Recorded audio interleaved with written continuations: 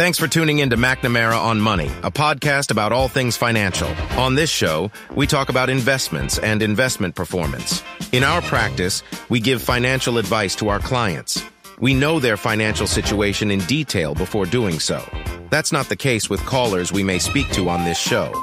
We can't give truly meaningful financial advice because we don't know the detailed financial situation of the caller. Any suggestions we make to callers are generic in nature and meant to steer a caller in the right direction. Listeners to this podcast need to check with their own financial professionals before implementing any suggestions that we may make. And good morning again, everyone. So it's me, Pat Harridan from Lockton Companies in Boston, sitting in. And for those who are regular listeners of the show, when I sit in, I normally talk about employee benefits insurance. And today is no exception, but a little broader today. We're having a human resources and HR discussion. My guest the first hour was Amanda Bailey, who's the VP of HR for Boston University. And my guest for this hour is Amy Roberts, who's the Executive Vice President and Chief Human Resources Officer at People's Bank. Good morning and welcome, Amy. Good morning. Good to have you. And again, as I said to Amanda, this is another excellent opportunity to mention that I did not ask you to drive to the studio today. You didn't. Thank you for doing that. So with our discussion, we're trying to educate our listeners about human resources people. Typically, as I mentioned earlier, people's interactions with human resources are either out of necessity, they need something, verification, something, or they're just hired and after the onboarding process, don't really know what HR does. So I want to ask you a few questions about that and the day in the life of an HR person. And again, with your perspective, being at a bank currently, but also your prior roles. But why don't we start at the beginning, Amy? Give us a little introduction to our listeners of you, your background, and then I can get into sort of the specifics.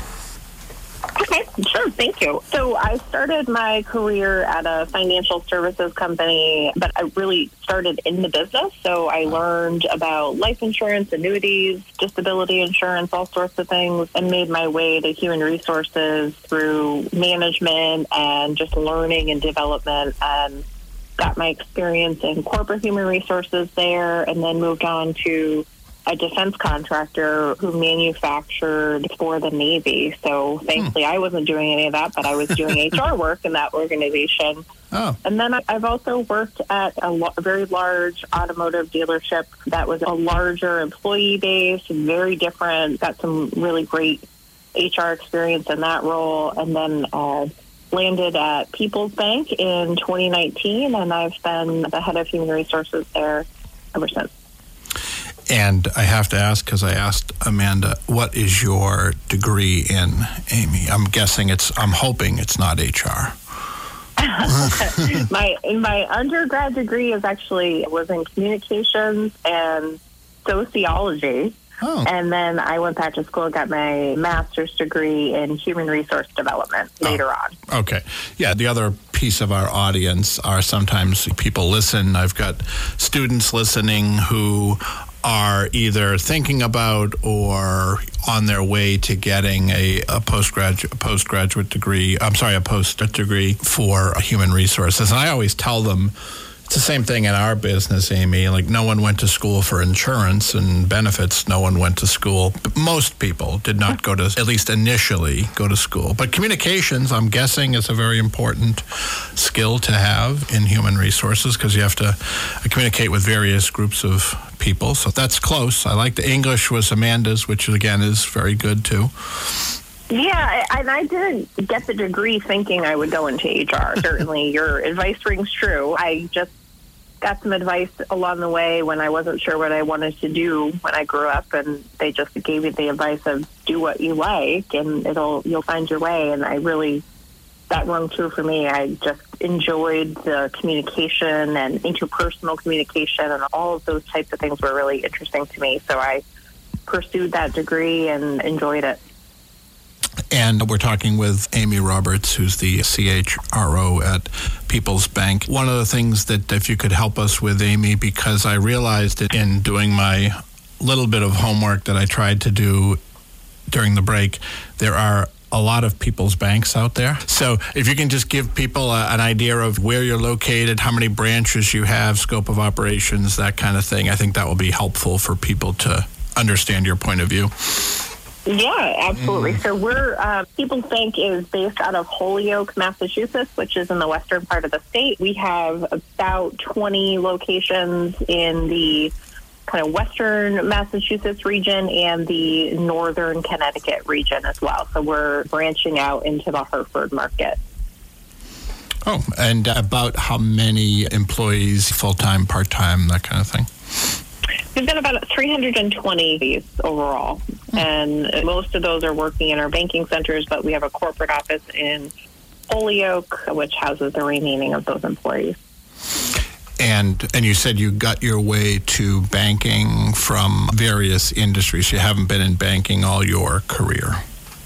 That's correct, yeah. So I've been in HR for over 20 years, but it's been in different industry, which was not by design, but I do think that it definitely makes difference in terms of my perspective. So I definitely appreciate the different background that I have, for sure.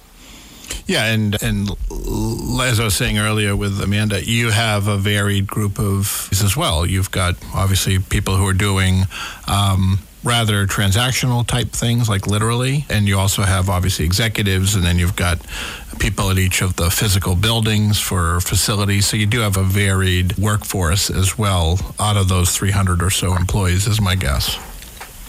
Yeah, it's rare that you don't have a varied workforce. So again, I think that the experience I've had in my career, it definitely helps me in that regard too. So we're talking with Amy Roberts, who's the CHRO at People's Bank. So a couple of baseline questions that everyone wants to know. So you got to People's Bank pre-pandemic. So you said you got there in 2019. How did sort of the pandemic impact what you do from an HR perspective first? It's funny. I got there in 2019, about 6 months before the pandemic happened. Anyone that's had a new job, in their first 6 months, you're still trying to find the bathroom and figure out things. And right. So I just got my feet under me, and then things changed dramatically for the organization and pretty much the world. It's an interesting perspective for sure. I think a lot about the time of the pandemic, and I know we're not totally out of it, but it definitely feels like a very unique period of time in my career. I had to shift a lot of what I normally do relative to employee development and training and succession planning and all of those kinds of things, and really get very operational and tactical around how we're going to operate a business in the midst of a pandemic. And there really wasn't a lot of past precedent that you could reflect on there. So it was a lot of moment-to-moment decision-making, and every day waking up wondering, okay, what's today going to bring, and how are we going to operate if 5 people have COVID, and that kind of thing. So definitely a different time for sure. And one of the things that you probably hear a lot, we have a few financial services, or for lack of a better word, retail banks where people would go into them, and they all, every time we talk about it, they are all like, everyone thinks that no one went to a bank pre-COVID anyway. There was no big deal, right? Like people thought that, there's no impact because people weren't going, you can do everything remotely, all that. But obviously, they don't think about the people piece of it. They just think about from themselves, hey, I don't have to go to the bank. I can do everything online or go to the ATM, and no one has checks anymore, right? That kind of thing. Yeah, actually, I think the pandemic did amazing things for our self-service functions of the organization. That was a strategy for us in terms of really trying to help people understand their options to do mobile banking and bill pay all online, and you don't really need to enter a branch to do your business. The pandemic changed that for us in terms of those people that were very reluctant to take up those channels. In some cases didn't have a choice, but in a lot of ways they realized how really easy it was. And so we have seen a tremendous increase of that type of customer who now prefers that line of service. We still have people that need to go into the banking center. They are looking for advice. They're looking for help with financing or just in general their own financial needs. And so it was still a challenge. You have to be there. And usually when someone goes into a banking center, it's because they have a problem and they need help resolving it. And so that's handled face-to-face or in person. But obviously they can still do that remote, but most people prefer to talk to a person in person. Right. No, I was saying that with Amanda. Similar to HR, most people that go into a bank are going there because there's a problem. Or there's something that can't physically be done. I learned during the pandemic that I bank at two of the larger banks, and you cannot do a wire transfer online, apparently. So, yep. Which I get. I understand after it was explained to me in great detail why. It made sense to me, but I think eventually, hopefully, we get to where we can do them a little bit better. But yeah, it's mainly, and then the expectation, obviously, from an HR person is the customer wants a human interaction, right? They want to see someone and they want to have someone listen to them, and that's very difficult. And that's where I think that as we deal with, in my line of work, I deal with HR and benefits people all the time, and the fact that the public does, even their own employees don't understand what it is that they do. It's not just, when you look at the listing of things that HR does or people solutions, the term the company is using, it is varied, and it's not just at hire. It's not, or onboarding. It's not just at retirement or termination. It's not just at benefits. It's throughout the year, which is what I'm trying to do in educating people, because most people that have gone through their careers, even retired pre-pandemic, they really didn't have a good idea as to what human resources did, because again, everything, I don't want to say we treated our employees like our children, but we made it easy for them where they didn't really have to do much, right? Everything was online. If you didn't enroll in your benefits, we just kept them. If you didn't fill out a new W-4 every year, we just rolled over everything. Right. we made it easy. And then we did self-serve, right? Everyone could do their own. You didn't need to understand what an HR does. But to the extent now where I think companies more and more, as we talk with CFOs and CEOs, they're realizing that their number one problem is finding, hiring, and retaining people.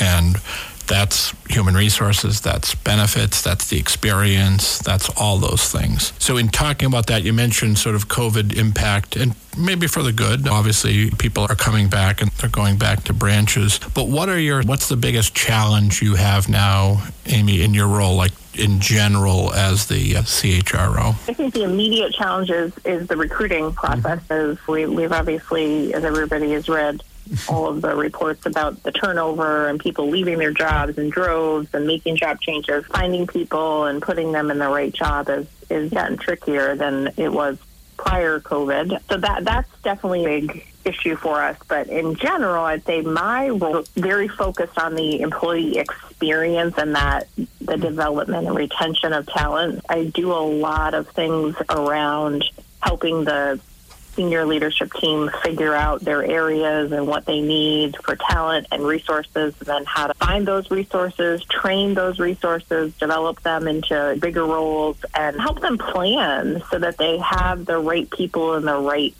role and they can be effective in the strategies that they have.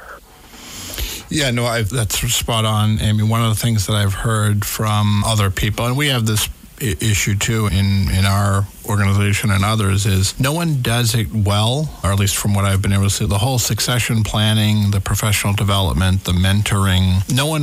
Everyone knows we have to do it, but we don't want to think about it. It's almost like life. Right. It's like life insurance. We know we need it. We just don't want to think about it. But that's the other part of, in my role, is managing people too. You get to understand why it is that people leave organizations, and all the LinkedIn gossip is correct in that people don't leave bad jobs, they leave bad managers. But a lot of people, again, this is post-pandemic, a lot of people leave because they don't feel like they have a career path, or no one sat down with them and said, hey, this is what you need to do to get to the next level, or what their opportunities are. They just feel like it's a job, not a career. And that's sad, but that's, like you said, that's part of the role, is to educate the managers. That's what they should be doing, is helping people. And I think, too, some people realized through the pandemic or in other ways in this time that there's more to work than just showing up every day and doing a job. And so I do think that people have a need to feel inspired in the work they do and feel like they're a part of something bigger. And so my role is really helping an organization figure out what that looks like. And I do think that the key to retaining talent is helping that individual see their path and what their options are and make it worth their while and make them feel like they're a part of something. I think a lot of people who make the decision that they're going to join an organization, they're doing it a lot more carefully these days. They're thinking about what that organization does and the impact they have in the community that they're a part of and what their values are and things that in some ways have always been there, but I think the ones that are doing a good job of it are genuinely doing those things and not just saying them. And so I think that makes a big difference too. HR also helps in that world and really helps an organization articulate those things in a way that's meaningful to people. And I think that makes a big difference too. Yeah, and one of the things that's hard is, at least because I know I started my new role and my new employer during the pandemic, and I don't even remember my onboarding process. I knew what the job was and I knew what I was supposed to do, but it was almost like a blur to me. It was probably on Zoom, I'm assuming. Yeah, it was, and again, I probably was doing what we're all doing on Zoom. I wasn't paying attention, or I was on my phone. But right. Yeah, and that's where, but again, obviously at my stage of my career, I know what's expected of the job and what I'm supposed to do. But there were questions that if I really sat down and thought about it, I'm like, I would have asked that, or I should have known that. Because like you said, and you said it when you started, where's the bathroom? Like, how do I get in the building? Those kind of like basic human needs that we need to solve for before people can start thinking about doing their job. That's something that is, people assume it's done. Oh yeah, we hired Mary or John. They're going to start on Monday. And they just show up and it works. And it doesn't happen like that normally. But yeah, it's been I think the pandemic has, to a certain extent, helped a little bit in focusing more attention on not only the onboarding experience, but just like that first day of work. Because most people's first, at least the last 3 years, most people's first day at work may not have been physically in a building. It was, hey, you're going to do this training and you're going to do it online and no one's going to watch you. You know what I mean? It's very different, and it's hard. I'm sure 10 years from now or later, when books are written and people are surveyed as to how we could have done better, I think there's a lot we could learn from just doing our jobs better now. Obviously, as you said, I doubt that, at least in the near future, that we're going to have a 5-day a week for traditional office jobs, a 5-day a week, 9 to 5. We didn't really have that before the pandemic, but I don't think we're going to get there again anytime soon. But what I want to talk to you about after the break is a couple of things. One is what if anything, you and People's Bank have done in terms of benefits, but also, and I'll give you time to prepare that I did not give Amanda time to prepare. I want to ask you about the best part of your job, worst part of your job, because part of our audience is listening because they want to think about going into HR and what the different options are there. And I didn't, but I want to ask you, Amy, just about the team that you have. Like, what other sort of departments? Do you have separate benefits or separate compensation, or do you just have a person? So I'll give you time to think about that. And then at the very end, I just want to ask you a little bit about the future of not only HR, but also of benefits, and what you think the overused term is the future of work that everyone seems to be using. So what you think, and also for us out there, what do you guys see it from a banking perspective? Will there still be the need for in-person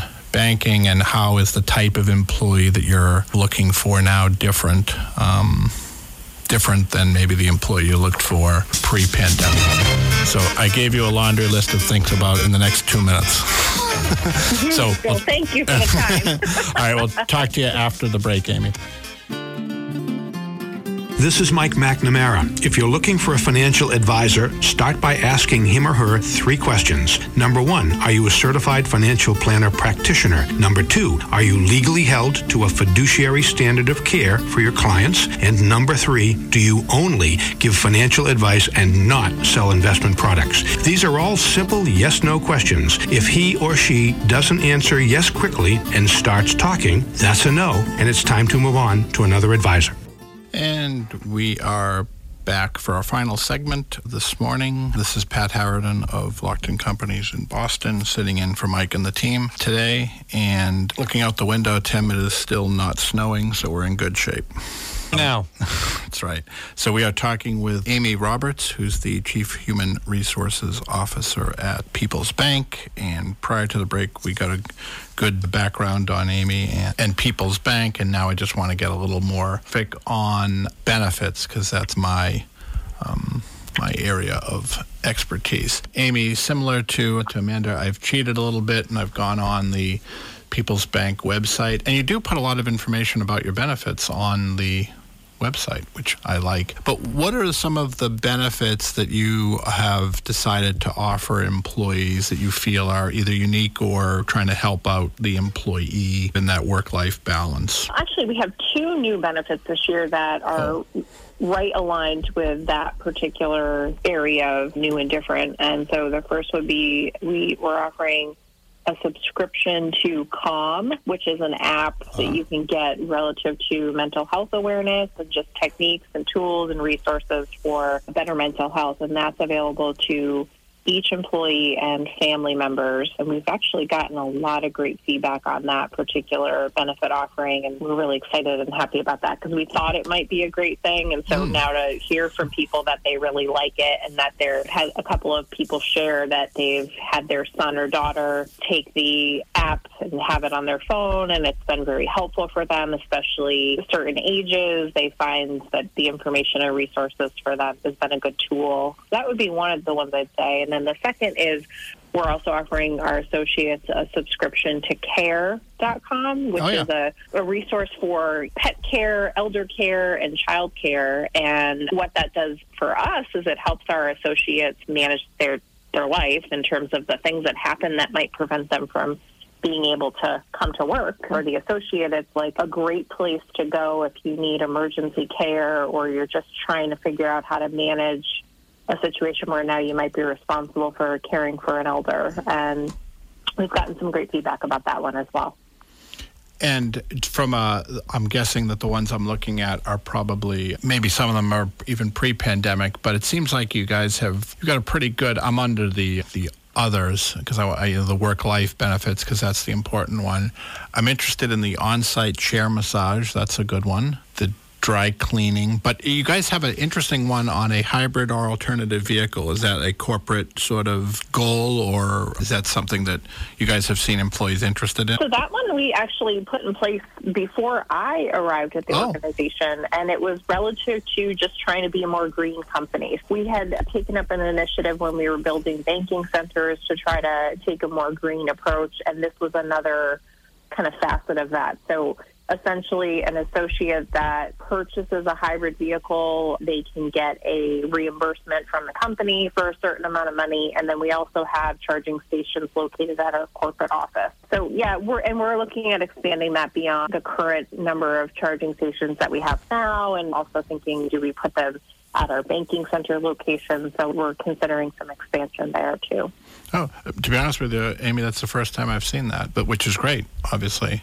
And then it seems like you've got a fair amount of, like you mentioned, the new ones there. The other thing I wanted to talk a little bit about, because this is a big topic similar to kind of the work-life benefits. You mentioned you've got some locations in Connecticut and Massachusetts, and obviously paid leave is a big topic because of the different states coming up with their own programs. But how challenging is it to hire employees in one state that live in another state? The other question I asked before the break is, how many people do you have in your human resources / benefits department to track and help all these 300 plus employees? Yeah, so the state leaves, that's an interesting one. You can't see it, but I'm tearing my hair out. We've been Massachusetts was the first state that we're operating in, obviously, to pass state leave laws, and then Connecticut followed. And we were pretty quick to realize that the complexity involved with not only just one state, but 2 states and managing the employee population, some of which transfer between states because we have banking centers in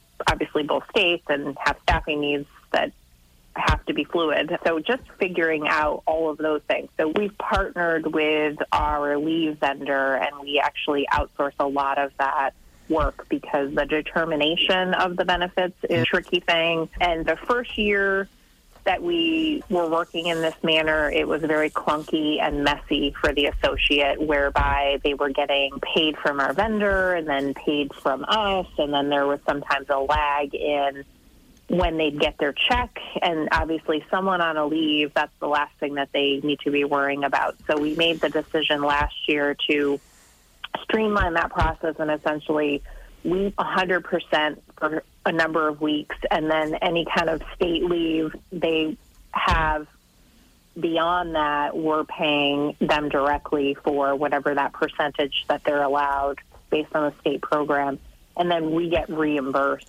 from our leave provider. So the associate kind of doesn't feel the pain of the delay and the bureaucracy of approvals and paperwork and all that stuff. And then essentially we're getting whatever money they would have gotten after that stuff all happened. So it's definitely very complex. I do have a dedicated benefits resource who handles all of the associate benefits, questions, concerns, but they have the benefit of a professional to do this every day for lots of different people as a kind of a direct contact. So we've taken ourselves out of the day-to-day paperwork and decision-making around leave status and put it on a professional team, and that our liaison is essentially my benefits person that works on my team. Yeah, and it's funny. I'm hoping that my students that are listening are paying attention, because I didn't know, I'll be honest, and Amy will back me up, I did not know the answer to the question. I didn't know if you outsourced it or not. But when I have my class on benefits and we talk about leave and time off, I say that you should never administer leave on your own. You should always outsource it. Like that's I have 2 pieces of advice. I say if you're in benefits, the 2 things that you should not do on your own is leave administration and COBRA administration.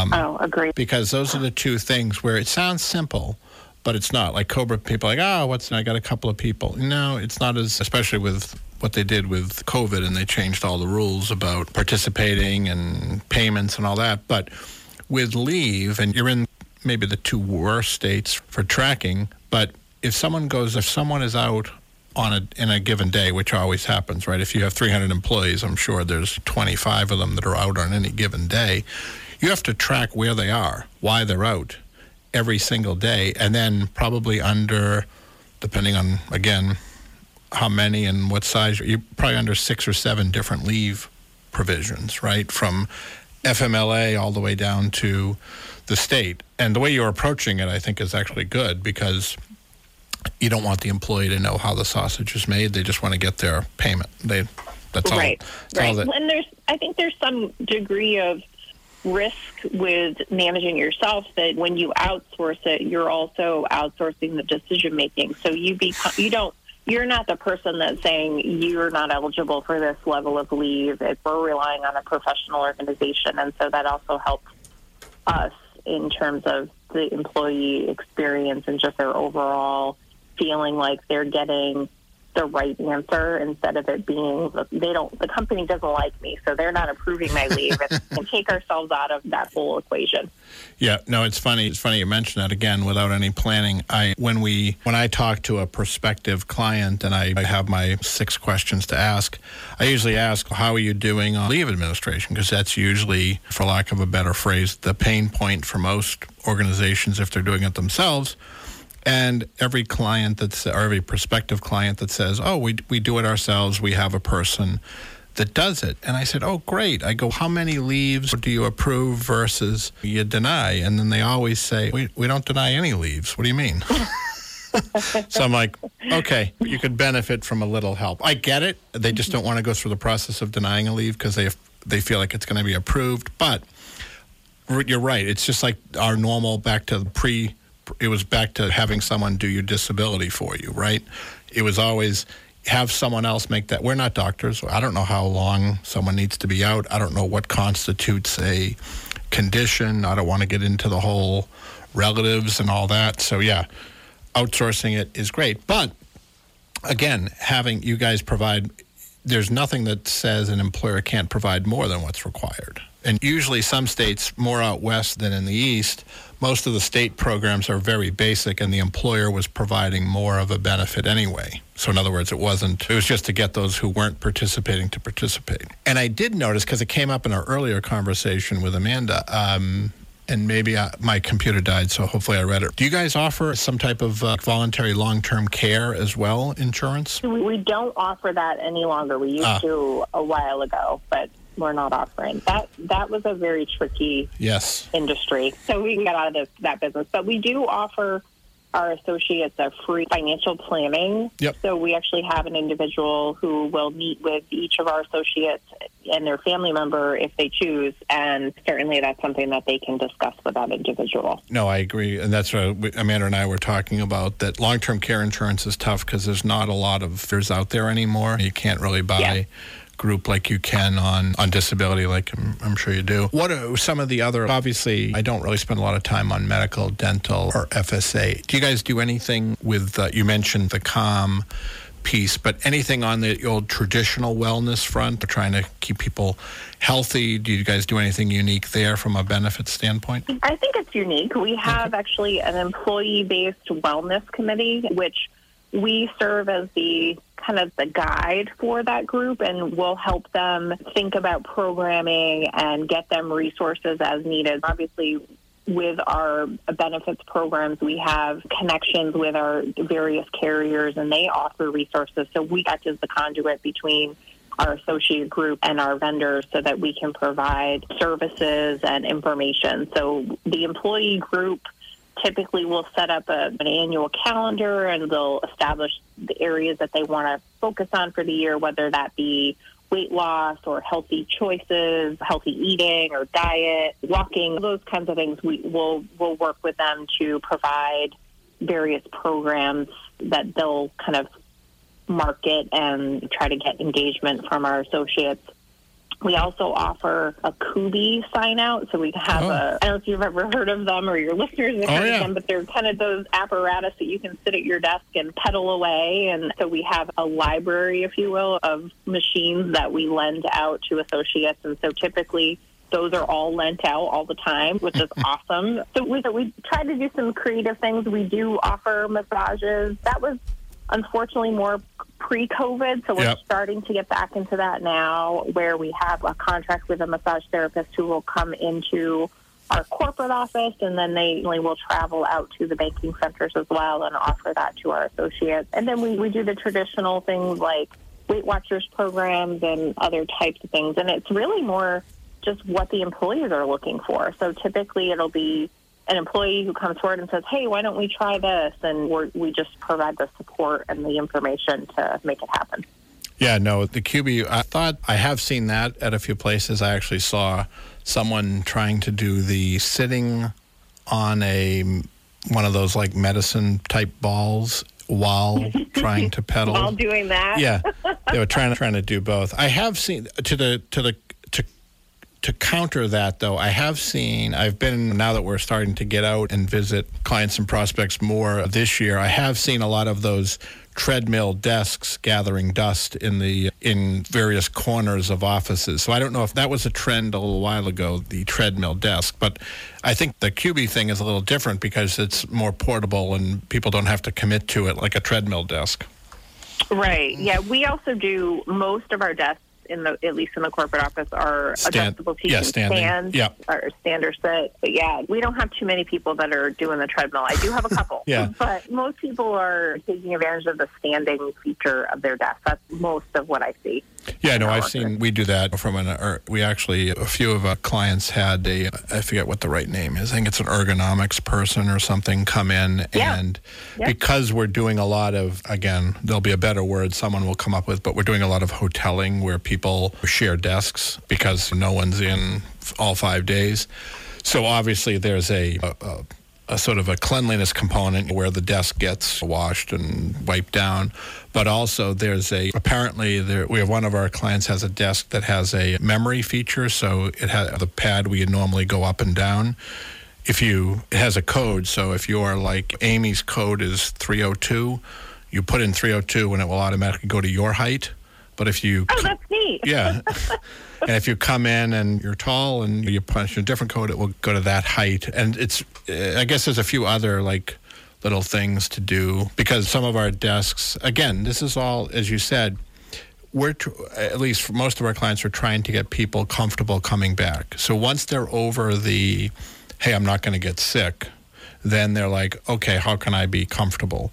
And if I'm going to do Zoom calls all day or if I'm going to be talking to customers and I want to stand, I want to be able to stand without necessarily using headphones I think we're evolving there, but I think it's great that you guys, it is a little unique that you have a wellness committee of employees and you actually listen to the employees. Some committees that we've heard of come up with a bunch of ideas and nothing ever gets done, but I think that's great because obviously if the employees are requesting it, there's a better chance that they're actually going to utilize some 100%. Of these things. No, that's great. And like you said, when in an office environment where people are sitting or sedentary most of the day, it's good to do that. I see a lot less because there's just not enough people. We've been doing this a long time. Maybe pre-COVID, everyone used to walk around, right? We'd talk, water cooler, break room. Now, if there's not a lot of people in, you're sitting in your office or your cube. So benefits are important, and it's not just, like I always say, it's kind of par for the course. You have to have the medical, dental, life, disability, and 401k. That's price of admission. But now it's like, what else can you do? And it's not the extreme on the other side either. It's not the foosball table and the ping pong table and the unlimited PTO. It's what can you do to help me as an employee with my life? And the Calm, the care.com, that stuff is all great because, as you said, that's what people are dealing with every day. And if they have to deal with those things, they're not focusing on the work or they're not focusing on the customer, which, again, is what you want them to do. So we have about 8 minutes left. Amy, I'm going to ask you a couple of harder questions. What's the part of your job? And again, remember, we've got students who are trying to decide to come into this field. But what's the sort of the best part of your job, either in general or specifically to Peoples? I think for me, the best part or the most rewarding part is helping managers be effective so that they can get the best from their people. And that looks different depending on who you're talking about, but I enjoy coaching managers. I enjoy thinking about ways to help managers manage people and put in programs and practices that are going to help them be the most effective manager. And again, that's going to look different depending on where you're talking about in the organization, whether that be the front line or the executive level. But that's definitely a piece that I really enjoy. I think I was always drawn to the people side of business, and it excites me when you can put things in place and you see the success of people feeling engaged and excited about the work they do. So that's definitely a piece that jazzes me, for sure. And it's just ironic that you're a chief people officer at People's Bank. That's just an ironic part of your career. Yeah, I guess so. And just so people know, because if sometimes they're interested, the People's Bank that Amy is at, the website is bank@peoples.com, correct, Amy? Yes, that's correct. Yeah, I know if you just do a search, there's a bunch of them out there, even in Mass, by the way. So that was just strange. It was just strange. Yes, but yes, sure. bank@peoples.com. So, Amy, are there any aspects of the job, either pre or post-COVID, that are not great, that you don't like? I don't know if it's maybe the best word. I certainly don't enjoy the relations in the sense of investigating problems and concerns and then obviously making decisions to terminate employment for someone is not fun. I think that sometimes HR gets a bad rap and there's a perception we love to enforce rules and set rules that make things unfun. If you watch The Office, that's certainly the perception of HR, but I think it isn't fun. I don't enjoy it. So because of that, I try really hard to look at a situation and figure, is it job fit, is it training, is it resources, what's preventing this person from being effective, and really try to work with the manager and the individual so that we can make corrections to things and hopefully they don't have to leave the organization, because it's definitely not a fun thing. Yeah, no, and like I said, people forget about that. They always think of HR, like you said, usually it's transactional or it's bad, right? If HR wants to see you, it's bad. Or if I have to go to HR because I need I know everyone does them online now, but we used to have to go for verifications of employment, or my paycheck is wrong or something always, right? It was always something that wasn't, or as you said, and again, it's legitimate, but it's a concern, is if there's an issue with someone at work, with a coworker, it's never a positive. Whereas, and even sometimes the open enrollment experience with the benefits, again, you're trying to put out the best benefits possible. We're in an inflationary environment and we live in the Northeast, and people have to understand that benefits have a cost to them, and the employer can't absorb all of the increase every year. You try and do your best to provide a value for your employees and their families, and it's hard. And sometimes you guys get the bad rap of, oh my God, my insurance is going up 3% or whatever the number is. It's hard being that person who's just that department that always is has that connotation to it. Agreed. It's an occupational hazard, I guess. It is, and that's my last question to you, Amy. Again, and I'm doing this selfishly because I've got my students listening here who are thinking about either advancing in this. So most of the students are like HR generalists, starting off in their HR world, or they're kind of like a payroll person or something like that, and they're trying to see if, they're trying to get their master's in human resources and they're trying to progress through their career. What's the one thing that you would say to them to help them in their career? I think I would say, think about the work that you're doing today and really how that helps the organization, be successful. And it may seem like it's not a lot that you're doing. The very basics of paying someone correctly and having their address correct on the system that they're using gives credibility to the HR department and allows the HR department to do the bigger things around the people strategy for a business. And I think if you can always look at HR as a service to the organization and look at it as you are the person responsible for the employee experience, that's a pretty important role. And so that's how I have always looked at HR, and I view my customers are the employees of the business. And if I'm good at that and I make people feel good about being at work, I think I've done my job. And so I definitely would try to approach the work in that way. And that's what I tell the students too, to say, hey, you want to be visible, but for all the right reasons, right? You never want it to be, in an employee survey, you never want to be down at the bottom on, hey, are you satisfied with HR? Because most people, again, if their connotation is I only go there when I need something, and again, just I always say do the basics well. Like you said it right. Paying people correctly, on time, it's so basic, but it's also so important.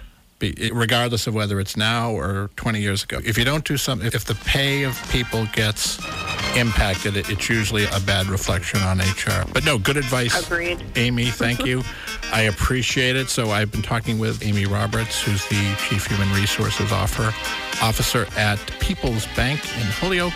And Amy, I want to thank you for your contributions and your time this morning. Enjoy the rest of your day, and hopefully there's not too much snow out there. Yeah, thanks for having me. Appreciate it. No problem. Thank you, Amy, and thank you to Amanda Bailey from Boston University as well. And we'll talk to you next week.